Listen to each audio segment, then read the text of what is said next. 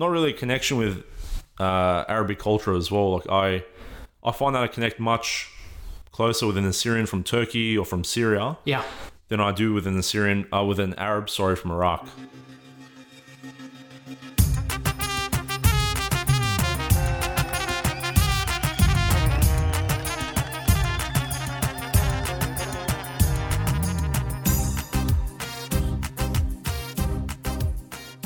G'day and Shalom Aleichem. My name is Ninos Kanya, and in today's episode 175 of the Assyrian podcast, we get to hear from the president of the Assyrian Students Association of Australia, Mr. Barsin Oshana. Now, I've known Barsin for about 3 years through our activities at the Assyrian Australian Association, and at 24 years of age, I haven't met a more effective young leader in our nation today. With no Assyrian student representation at universities in Australia for a while, Barsin set up a network of groups from scratch, and today he's growing it to be a pretty cool place to express our Assyrianism on campus. Now, we've had some great chats in real life, and I'm delighted to be letting you all in on another one of them. Barsin and I both deeply love our Assyrian nation, and we talk about just that. What's it like being an Assyrian nationalist in the 21st century when we all live in the diaspora? When host country assimilation has taken hold, losing our grip of the language, dissolving into the cultures of our host country, when we don't have our own country, it's a burning fear in the heart of many Assyrians. These are all things we talk about. Sounds fun, huh? But, they're really important to talk about and not deny. Nations exist because they're a meaningful collective identity of a group of people. Given our language, customs, shared ethnicity, we deserve the same. And Barsin works tirelessly to ensure that any young Assyrian can be proud and manifest their love of nation. On that topic, you can show your love for your nation by sponsoring us. We're looking for sponsors. If you or your business are interested, contact us at info@assyrianpodcast.com. Also, you can show the world your love of our Assyrian nation by browsing our shop. When you go to assyrianpodcast.com, click on the little hamburger button in the upper left-hand corner, tap or click shop, and take your pick. T-shirts, sweatshirts, complete with our awesome logo. So, while you're browsing the store, I present Barsin Oshana. Enjoy.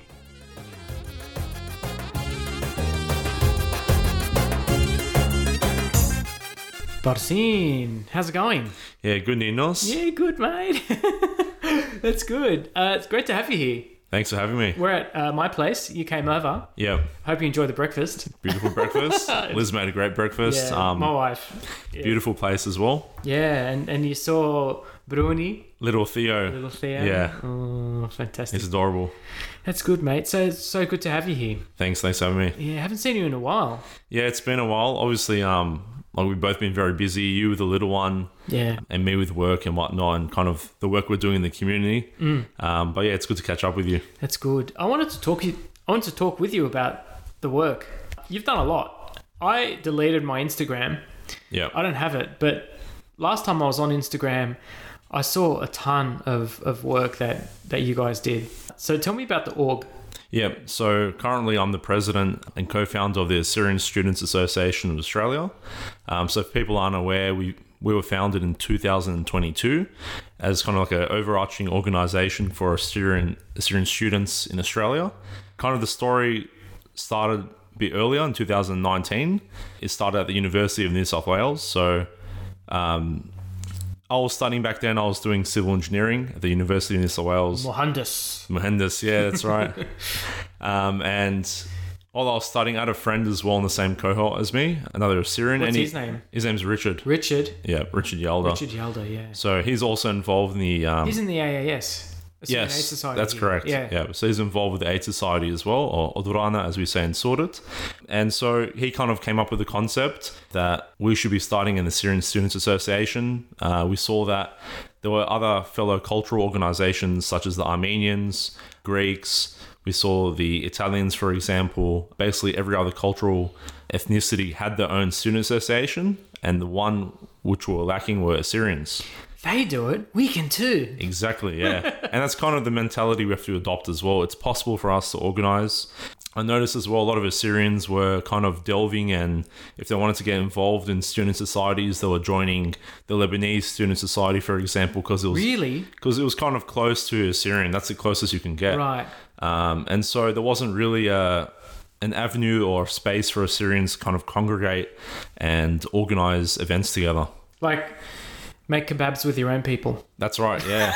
And even just interacting with your own people and having cultural events. And I think in 2019, after founding it, probably the best part was having intercultural events with other groups. So, for example, we'd have cultural stalls at the uni, and the uni as well, like I have to give credit to them because they have a great society culture as well at the university. All of them, or just University of New South Wales? New South Wales, I can speak on New South Wales' part. The other universities, I don't know how great their culture is when it comes to societies, but definitely mine wasn't. I went to Macquarie. Yeah, so we've got a branch there now, but relative to us, I don't think it's as developed. Yeah, it's the kind of place you just drive into. Like, so in the States, I know that you often go to university somewhere far away, and you'll stay in a frat or a dorm, and you'll just partake in university life there. But in Australia, you stick to the city that you're born in and you live in, and you more or less die in. Yeah. You're either Sydney or Melbourne, or in a rare case, Brisbane or some other city. And I went to Macquarie University in Sydney, and you just drive into the university. And in Sydney, quite often, you just drive into campus, do your work, and then GTFO. That's right, out. and just go home. Yeah. Yeah, I found it rare for Assyrians or really anyone else in Sydney, for example, to move out of home for university.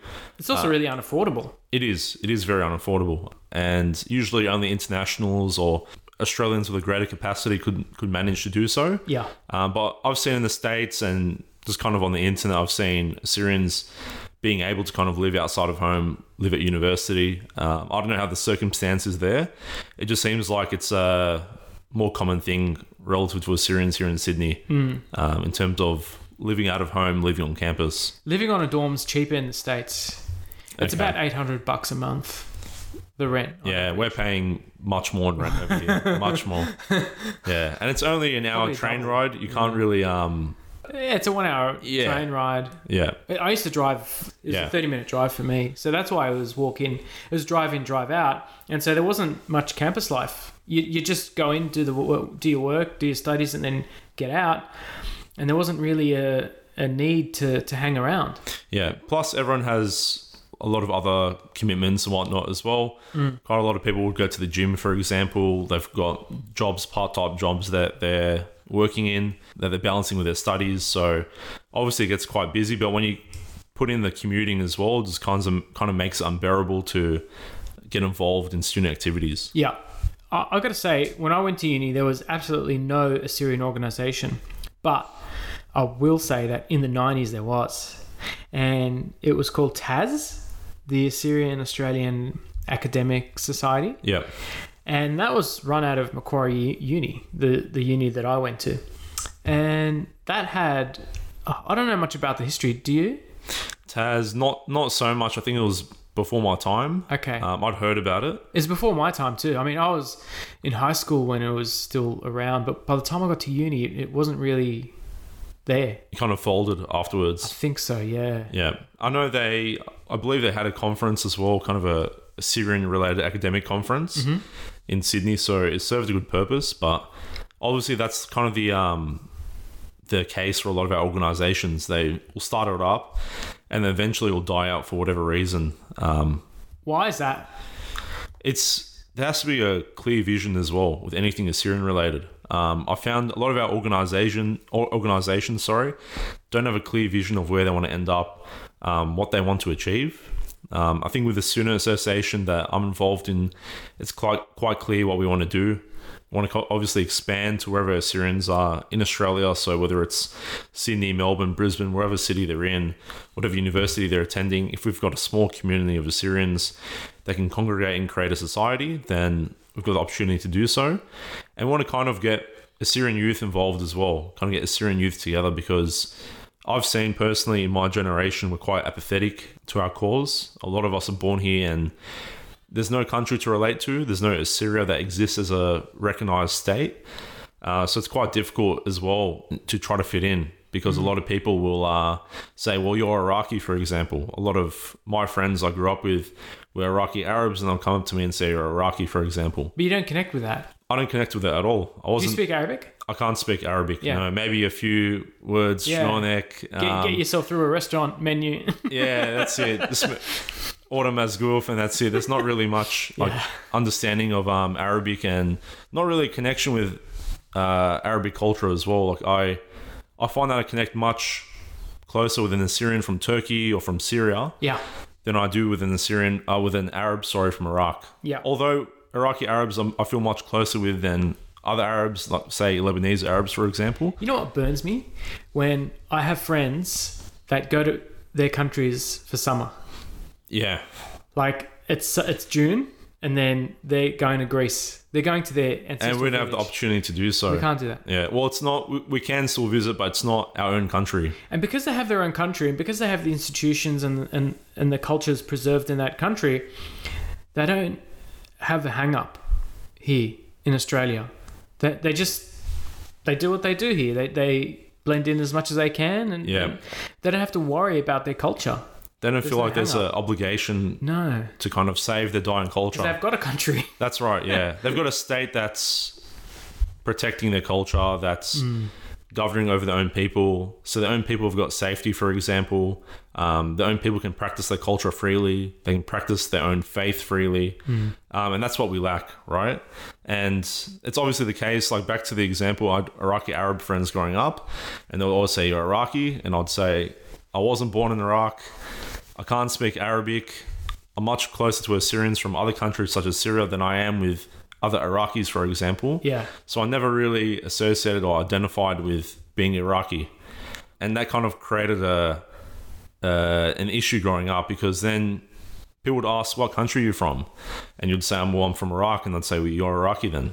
I'd say, no, my parents are from Iraq. But if you look closely at your history, and for a lot of people listening to this podcast, say, for example, my grandfather, from my dad's side, my paternal grandfather, was born in Iran, in modern-day Iran.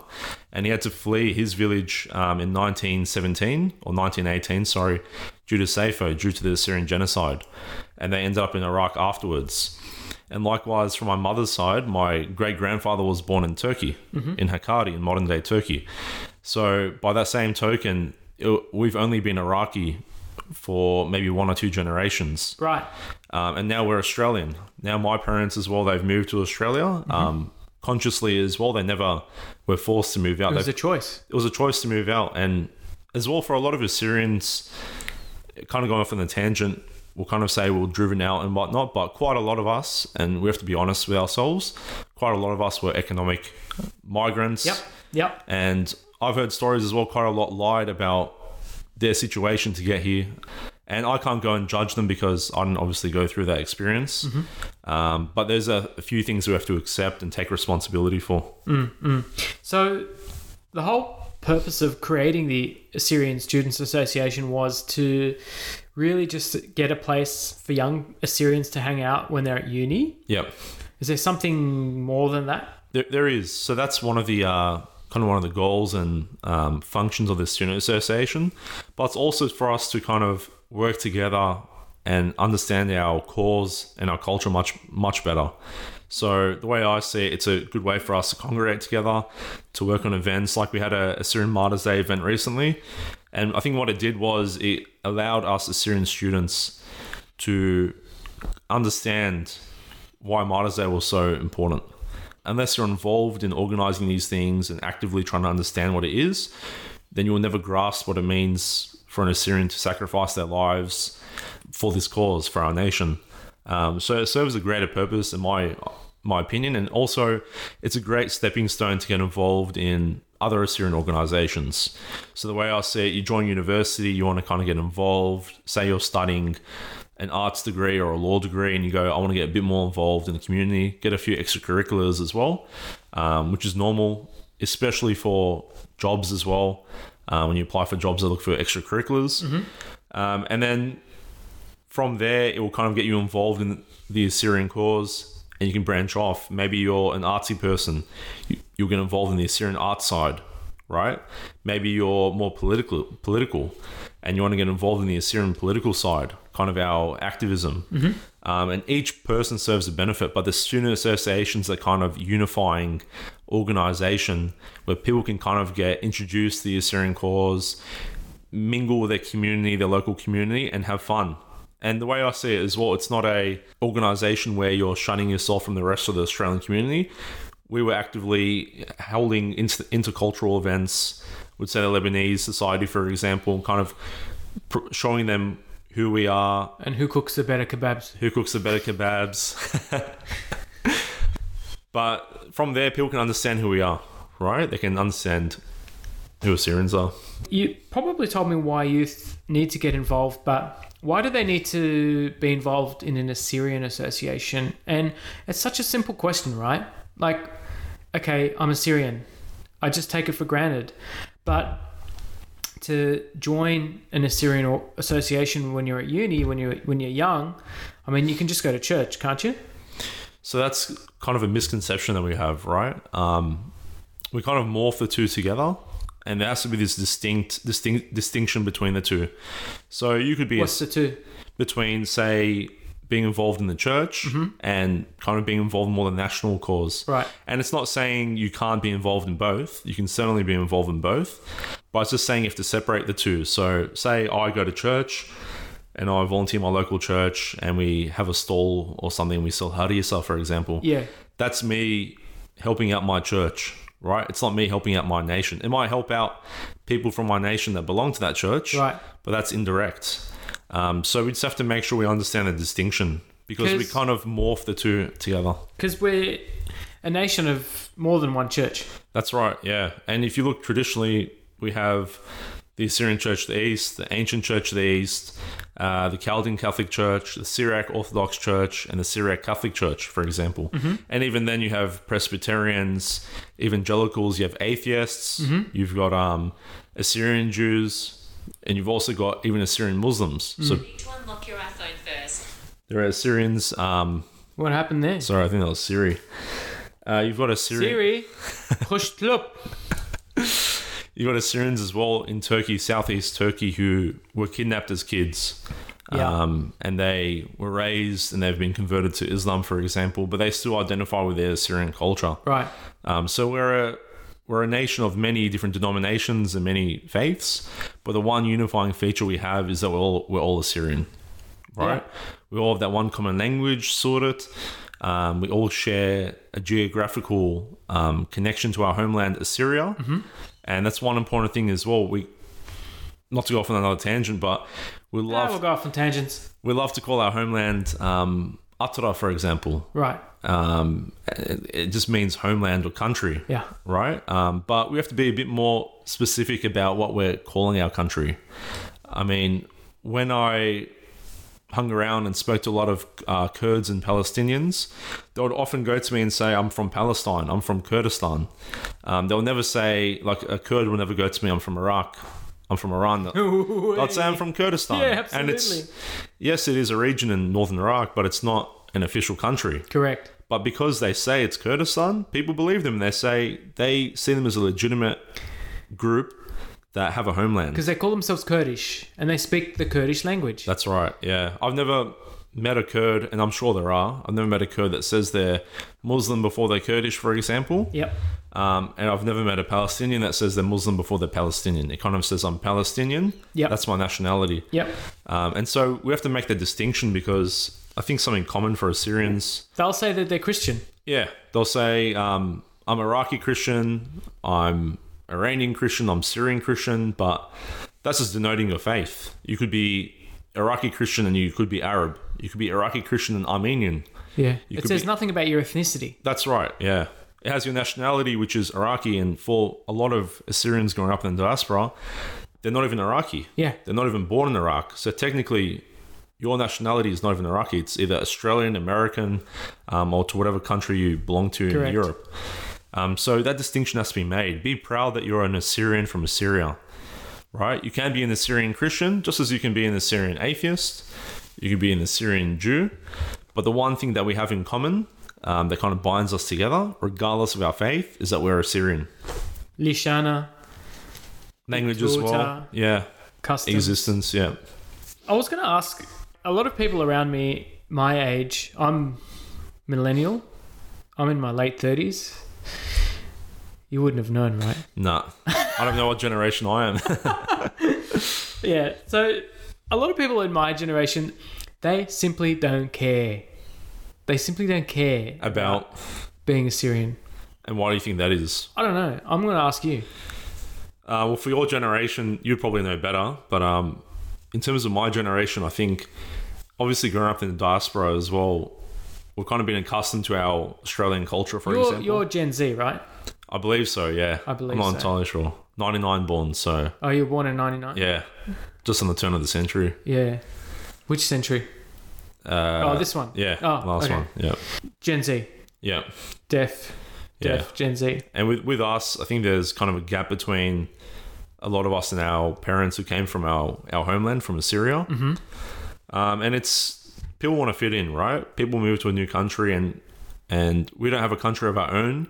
So it's hard to relate to anything. Because if you say I'm Iraqi, people assume you're Arab or you're Muslim. Yeah. And they have to go and explain that, no, I'm not Arab or Muslim, I'm Assyrian. And then they go, what's that? And then it goes into a whole thing. So people try to avoid that. They just want to fit into society. Wherever they are, they want to fit in. But I think there's no harm in being proud of your ethnicity, being proud and saying you're Assyrian up front, and explaining to them that we're from Assyria, for example. And they can say, where is Assyria? And you can say, well, it encapsulates parts of Iraq, Iran, Syria, and Turkey. How many of your members are not born here? Or are they all born here? I'd say, no, we still have a few Assyrians that were born in Iraq or Syria, for example. I can think of a few on the top of my head that came from Iraq or Syria relatively recently as well. And I found they're more proud of their ethnicity compared to the Assyrians born here.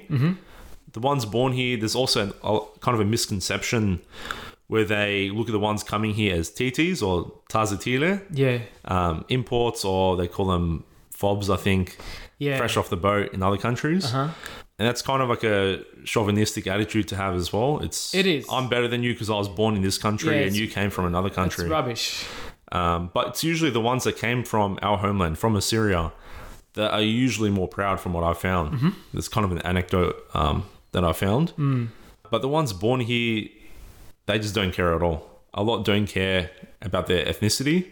What do you think it is, Ninos? I don't know. I feel like it's uncool. Yeah, definitely. Definitely. People are just concerned about themselves. I think as well as reading a statistic in Australia from the last census saying that volunteering has reduced by like a large proportion. So people are becoming a bit more individualistic, kind of caring less about their community, more about themselves. I think that's a feature of Western society. no, particularly Anglosphere. So US, UK, Canada, Australia, New Zealand. Yeah. I think it's a feature of those societies. I still kind of don't see that in Europe. Yeah. Yeah. I can't speak for That Europe's part, rampant but individualism. yeah. And it's kind of taken a toll on our national cause as well, because people are caring less about other Assyrians who they don't know, because these causes they're much greater than ourselves, right? The ideals that we're going after is for a person that you don't necessarily know, right? So if you're involved in the Assyrian Association, you're trying to progress your nation. A lot of people who you've never met, Yeah. right? But it's for that greater cause.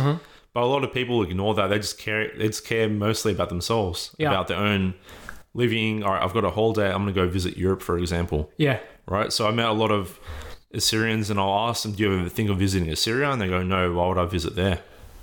And I'd say, aren't you curious at all about your lineage, about where your parents are from, kind of how they got here? A lot don't really care. They just want to go party in Mykonos Yeah. or Ibiza. And at the same time, I can understand why they're apathetic. Imagine you're a group that's been persecuted for this long. You don't have a country. It's kind of a way to process what's been happening to us. Yeah. But we have to kind of really channel that apathy into something more productive. How do you do that? Because you've got the ASA. How many members do you have?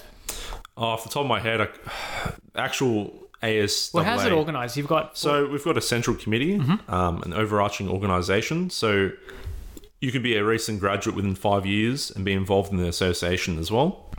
And you can also be involved in the branches. So we started off at the University of New South Wales, and shortly after that year, a few other Assyrians created a branch at the University of Sydney. And from there kind of spiraled into up to 4. We've got 4 branches now. Yeah.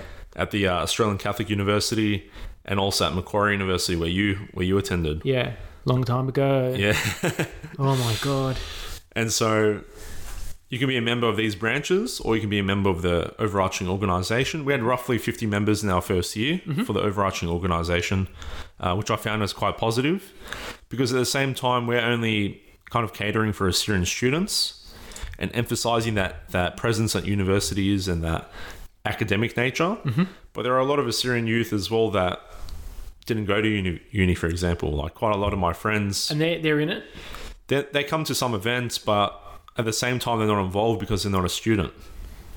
But we do have other Assyrian youth organisations, like Axia, for example. Assyrian Cultural and Social Youth Association. Social Youth Association. That's correct, yeah. I remember that stood for something else. Yeah, so before it was the Assyrian Chaldean Syriac Youth Association, and they've changed the name. And what I found about the Triname is it's quite interesting because we try to be as inclusive as possible.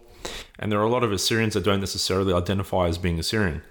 And you'll know Ninos growing up, there's quite a lot of people that say I'm Chaldean, for example. It really, I'm Syriac, Aramaean. Because it's the name of your church. Yeah, but a lot of people grew up hearing that from their parents. It's like you meet a German guy and he says, "Hi, Hans, are you German?" "No, I'm Lutheran." Yeah, exactly. It's pretty much the same. And Germans are the same. They've got Catholics, they've got Lutherans, they've got whatever denomination. Exactly. What I found is this Triname has been more harmful than positive for our nation. And the reason being is, the one reason I disagree with it is it says Assyrian, Chaldean, Syriac. And I can never agree with something that says Assyrian, it kind of bunches the Assyrian name, which is secular, which is inclusive of all denominations, with sectarian names such as Chaldean or Syriac. Yeah. So if we want to include Chaldean and Syriac, well, I'm a member of the Church of the East, for example. I'm happy to call myself an Nestorian then. Why don't we call ourselves Nestorians, Chaldeans, Jacobites? Because to keep it uniform with the sectarian names. I'll tell you about Nestorians and I'll tell you about Chaldean as well. They're both names put on us by foreigners. That's right. And that Nestorian label, if I recall correctly, and probably some viewers will know better, that name as well is inaccurate. It was kind of like a derogatory term used now. It was derogatory. Yeah. Used on Assyrians that belong to the Church of the East. That's right. And so if we're going to use sectarian names, we'll be uniform with it. On the name thing, we want to include people, right? Yeah. Because we're one. Yeah. And the other side of the coin is that by having our view that we will exclude people that still believe that they identify as Chaldean, it's a little bit like what we're seeing in the Anglosphere now about gender. Gender theory and people identifying themselves as genders and, you are what you identify yourself as and whatnot. It's a bit like that.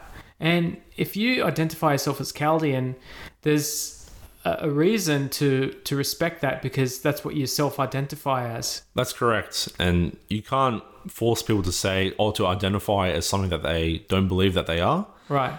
But by the same token, from an Assyrian national cause point of view, we shouldn't go in and bite into this sectarianism. I mean, if someone wants to call themselves and identify as Chaldean, we shouldn't shun someone for doing that. I mean, if someone wants to identify as that, that's what they want to identify as. But as national organisations, we shouldn't encourage the Triname and the separation on sectarian lines.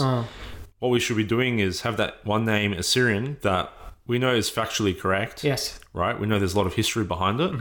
And it's a name that people from all the churches use, right? You'll never find someone from the Church of the East or the Syriac Orthodox Church, for example, say the Chaldean.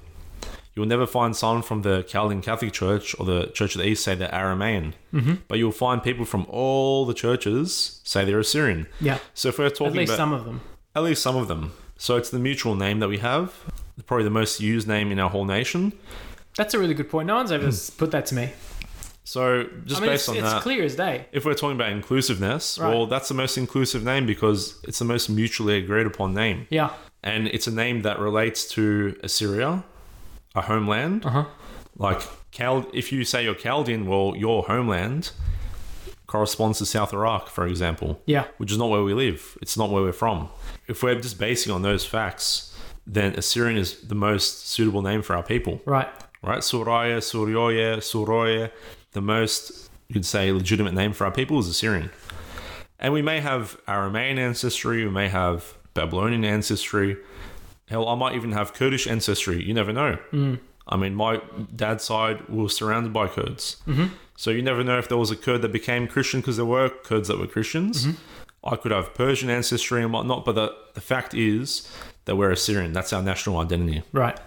And so we just kind of have to understand that and really treat everyone, irrespective of what they call themselves, as your fellow people. That's right. And that's really important. And I think that's missing from the debate. People who are so fervent about saying, oh, we're all Assyrian, in the process of trying to include everyone else, actually excludes them. That's right, yeah. And people get upset, and I can understand why you would get upset at someone not identifying as Assyrian, but by the same time, if they're your people, you truly care about them, you'll do your best to let them know that you see them as one of your own. Right. And I think that's a much more efficient way or effective way of getting our people together than shouting down at someone and saying, you're not Chaldean, you're Assyrian, or you're not Aramean, you're Assyrian. Because so, I'm right, you're wrong. You have members? From all denominations, Yeah. yes. Yeah. So we've got people from literally all the churches, Syriac Orthodox Church, the Chaldean Catholic Church. I'm personally from the Syrian Church of the East.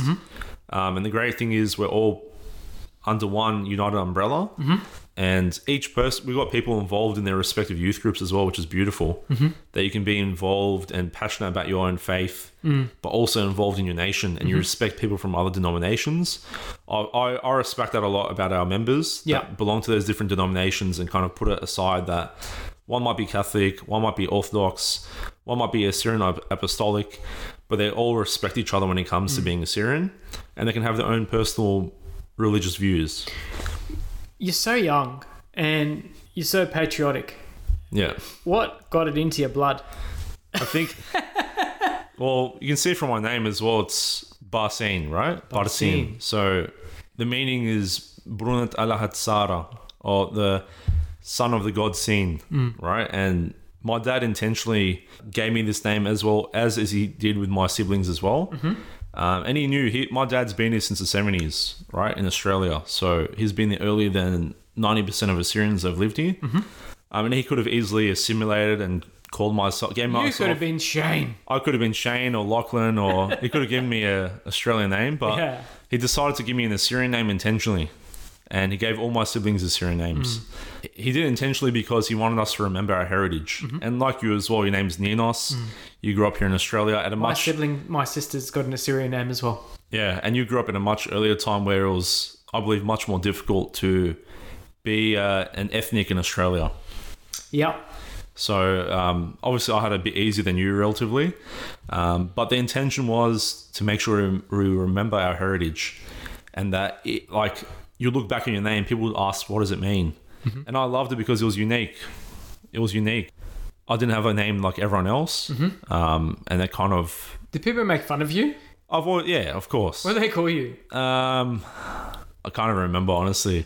But people would try to make fun of it. A lot of people call me like Bassam, for example. Oh, no. So a lot of Arabs would think I'm a Bassam. Yeah, Bassam.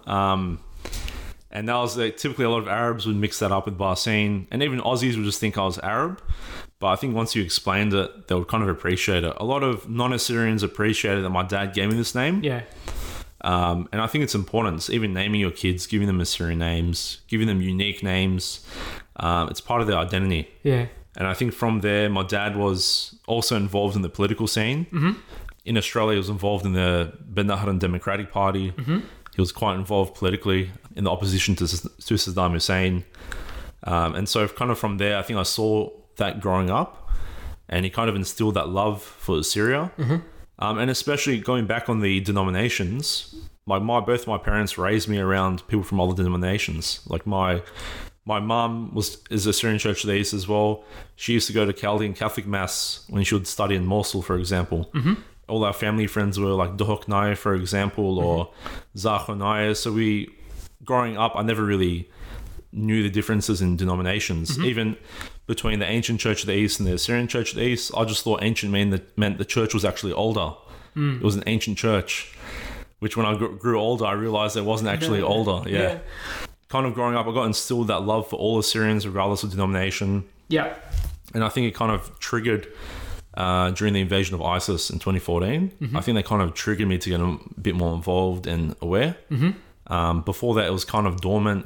It was kind of instilled in me, but I didn't really care as much. How did you satiate your passion? When you were triggered, right? Yeah. Were you angry?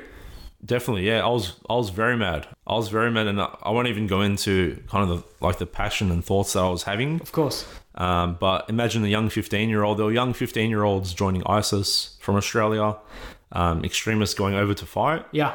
And I was pretty much the equivalent for an Assyrian nationalist. I was that triggered by it and obviously upset at what was happening. And I was thinking, what way could I help my people? And as I grew older, I love sports. I love soccer, growing up playing it. And I never played around the Syrians. I was always playing in an Italian club, the local Italian club. As soon as I hit 18, I got involved in the local Assyrian club. Fairfield Bulls Football Club. And they've been here for a long time, even playing semi-professional in Australia, playing the highest level. And so I got involved in that. And that was kind of my first introduction to really the Assyrian cause through sports. Yeah.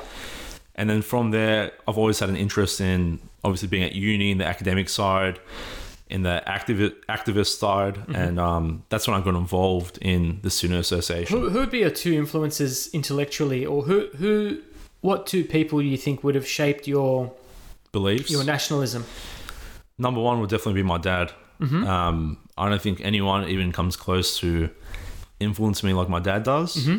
I think for his age as well, is quite revolutionary, forward thinking that you don't typically see in older Assyrians. My dad's in his 60s, but his mindset is probably more forward thinking than a lot of Assyrians in their 20s.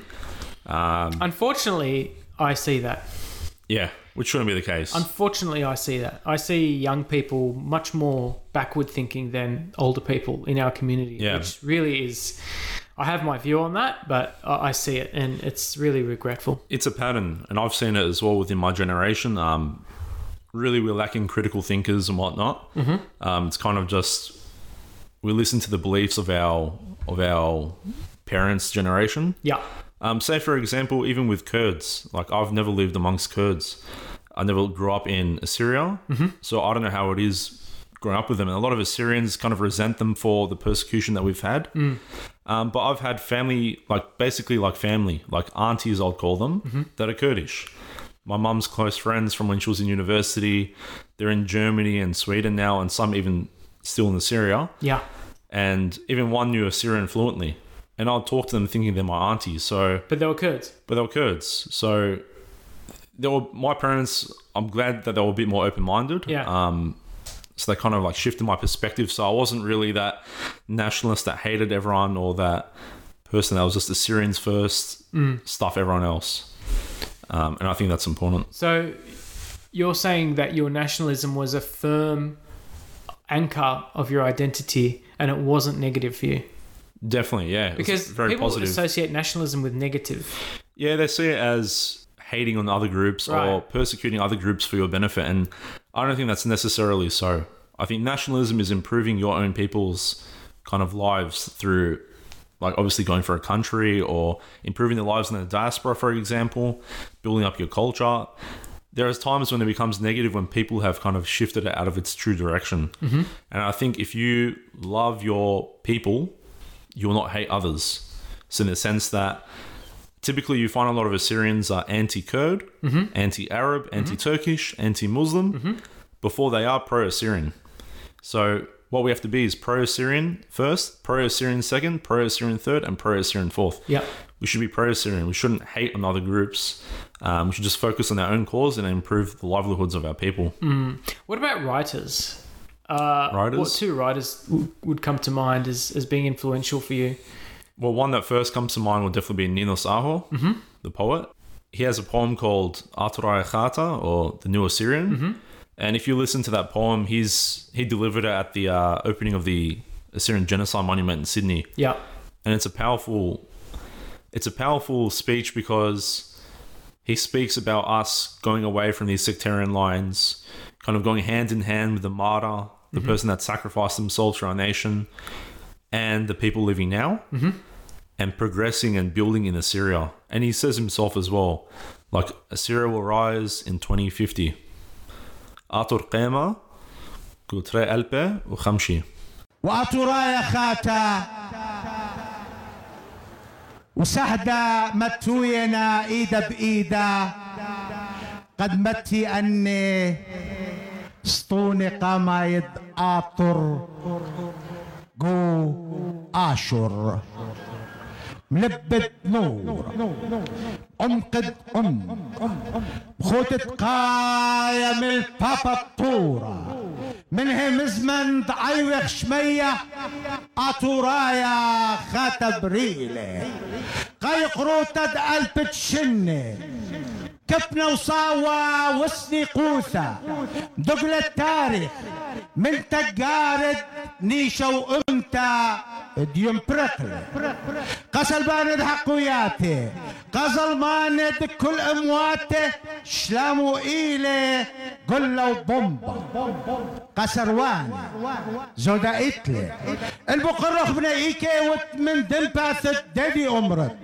بتجاوب لك بشاري روتا لا تيارايا ولا تخمنايا لا بني دشتا ولا بني طورة يعقوبايا وكلدانايا ونصرنايا بروسبترايا أبزيليون قال راما بطامر قاتخ أختي إيون أطرايا دغ بتخيي مو بتلاوش إيكاد مايت هجرة تخمن كبر منه بتاثج ونقب طيني جك وبطمر شرارة لب بإيده وكتاو منه بختاريله ومكروزيله بكيان آطر بقيته آطر بخيله ودمه بشمد آشر بمارين أنا برين من قنبيا أي أرأو أها شمشة أنا وين من قبزونة لتلي موتة لتلي رمشة أنا إيون كخوات آطر قوبة نهر بالبوصيون أنا إيون الله آشر قغل الدور مخدوريون أنا إيون شراية بحرة العلمتي والمنهوريون مجد يوم أنا لتن نيخة بتلاقيون لا والبايد لا آطر بيشة وزونة بشاتق آطر بيشة وتاريخ بساغت آطر بيشة وبرج بياسة آطر بيشة وهجرنا بلا. So it's very important that we think about this. We have a goal where after Assyria, we have to stop thinking that we don't have our own homeland. Assyria has existed from the ancient times, and it's continued to exist up until the 7th century AD, right? So we had Ashur-Dastan was the last kind of Assyrian province that we had. So we've had autonomy up until then. We've even had kind of informal autonomy in the Hakkari Mountains, for example, where our people kind of took care of their own. So we should always aim to Assyria, aim for our homeland, right? Obviously improve the diaspora so we can focus our resources in our direction towards our own homeland. Yep. And also probably a second writer or person with an ideological thought that I was influenced by was Afram Yakub in Sweden. He's got the book The Path to Assyria, and I interviewed him. You've interviewed him. Yeah, it's a great interview, and his thoughts take responsibility for our nation, right? I think a lot of Assyrians trying to palm off what's happened to us on other groups, and that very well might be the case, right? We've been persecuted for our ethnicity, for our faith and whatnot. But at the same time, we can take responsibility for a few things that's in our control, right? And he speaks about it in his book, and it's powerful. I think a lot of people look over a lot of lines, right? But it's very important. Like, he diagnoses the problems in our nation. He's not an uncontroversial author. He's got particularly in Sweden and Europe, when I interviewed him, I did have some feedback, and it wasn't all glowing. Yeah. And I noted that at the time. But when I read through it, when I read through the book, you'd have to take the argument prima facie and say, well, yeah, we shouldn't be relying on other people.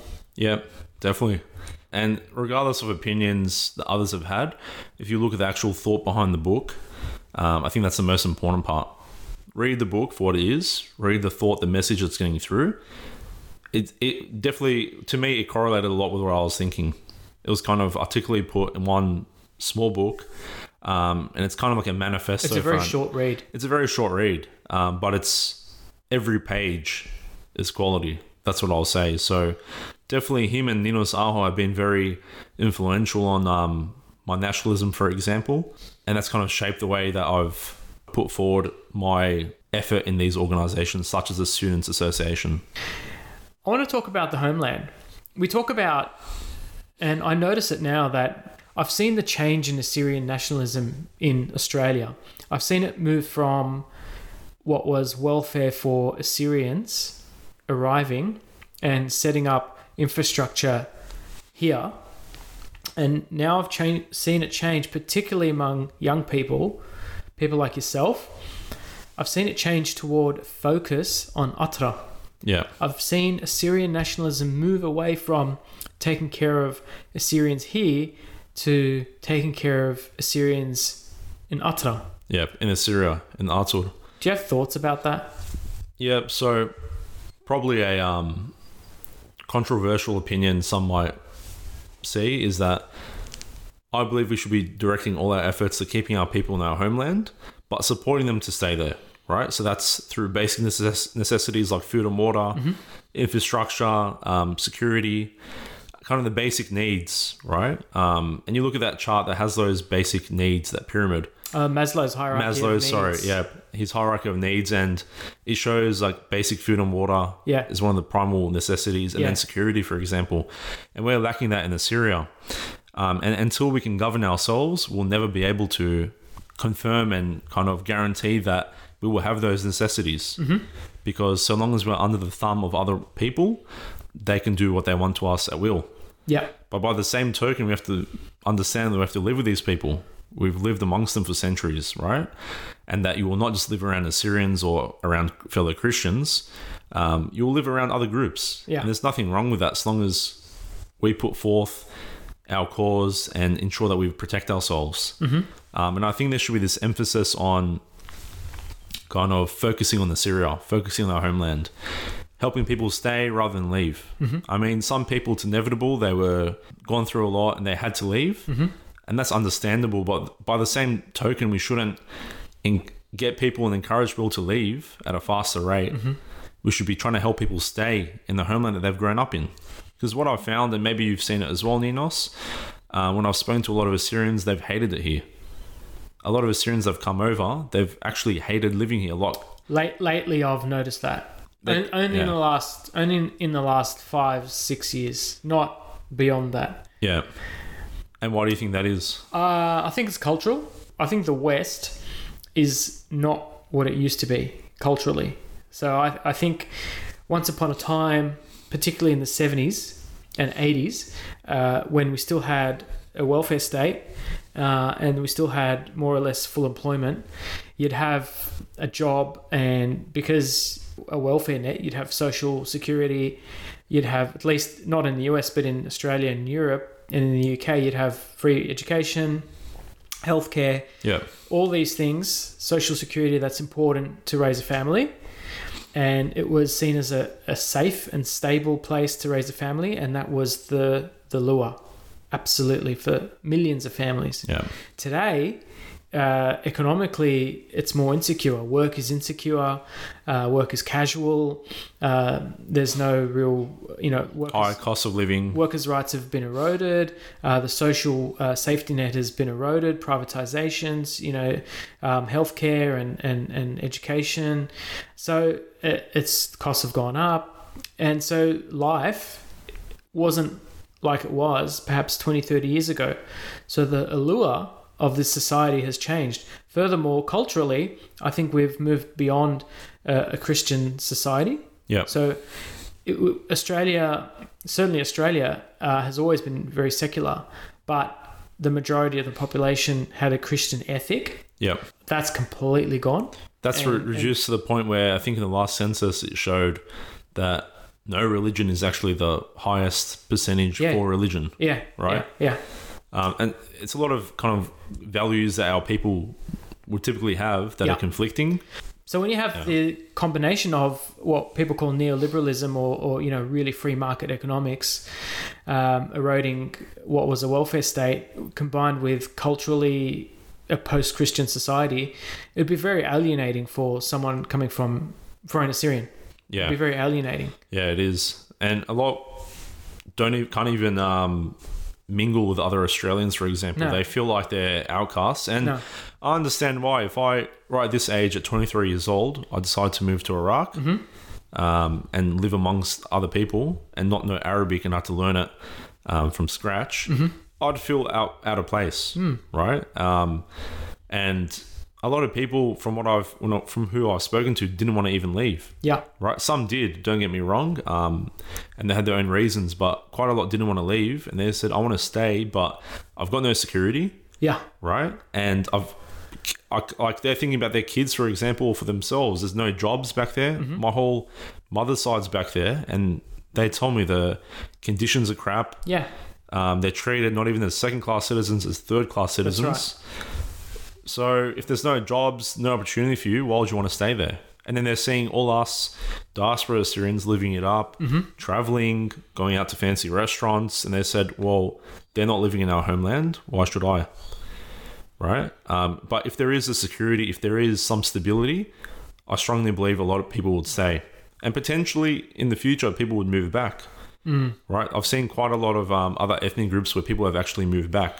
I'm sitting here in Australia, but doesn't that really owe to the Assyrian political activity in the homeland, in Atara? Partly, yeah.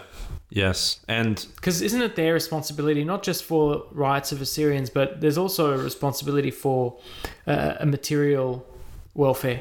Yeah. So our political parties, from my point of view, have kind of fallen into the trap of this corrupt system we have, particularly in Iraq. We see a lot of political groups that I sympathize with. They've kind of fallen into the trap of being just Christians, falling into that Christian trap.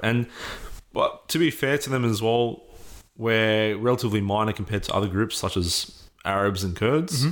So it is more difficult to kind of push things through the political avenue.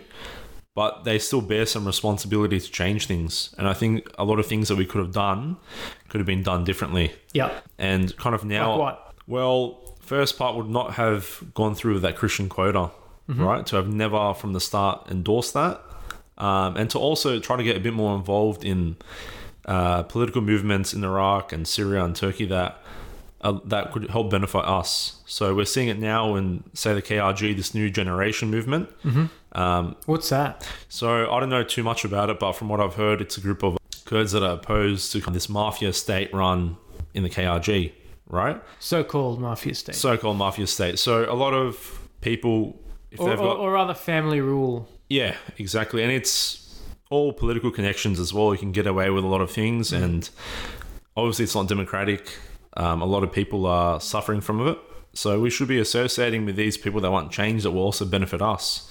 Because we have to see what's happening in those areas. Not just an Assyrian problem, it's a holistic problem that's happening Are to those the people. Kurdish activists, they're secular? I believe so, yeah. Okay, so Yeah. are they also pluralistic in the sense that they recognise that other ethnicities exist in I haven't seen anything their polity? specific, but I believe they would be. I know there's also in Iraq, after the opposition protests were happening. Yeah. Imtidad, I think it was called. They started, which was kind of a movement of younger people that wanted change in Iraq. And we should be associating with these movements as well as Assyrians, because we're relatively minor compared to these other groups. Yeah. So we should be associating with them and putting forth our ideas as well and supporting them rather than being part of kind of a sectarian system such as the Christian quota seats. Just symbolic seats where we have no sway at all. Yeah. Yeah, agreed. Yep. And at least then would have a stake, a material stake in the future of the country. That's right. Economically. Yeah. Economic inclusion. Yeah. And if we're not part of these movements, well, if the tide does change and the current people running the Kurdistan regional government and the Iraqi government end up being overthrown or switched over, we're not part of that movement that kind of changed, right? Yeah. So we won't be able to have a say in any of these matters. And then would be further alienated and marginalised That's right. Yeah. out of our own country, Yeah. out of our own homelands. That's right. Well, I'll tell you what, that was a great chat. Thanks, Ninos. Yeah, it was a great chat. That's about all the time we have today. Yeah. Yeah, that's great.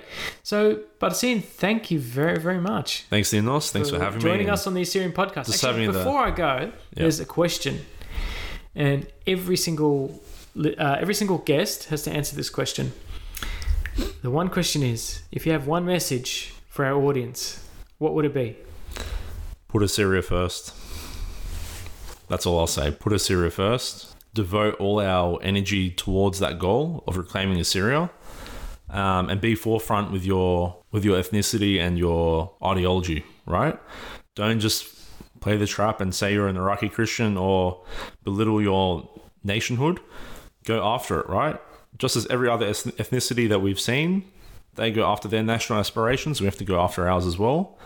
And if you have that love for Assyria first, no matter what happens, we'll proceed and succeed, because that love comes first before anything, before ego, before personal glory. It's Assyria first. Barsin, thanks a lot. Thanks, Dinos. Thanks for coming today.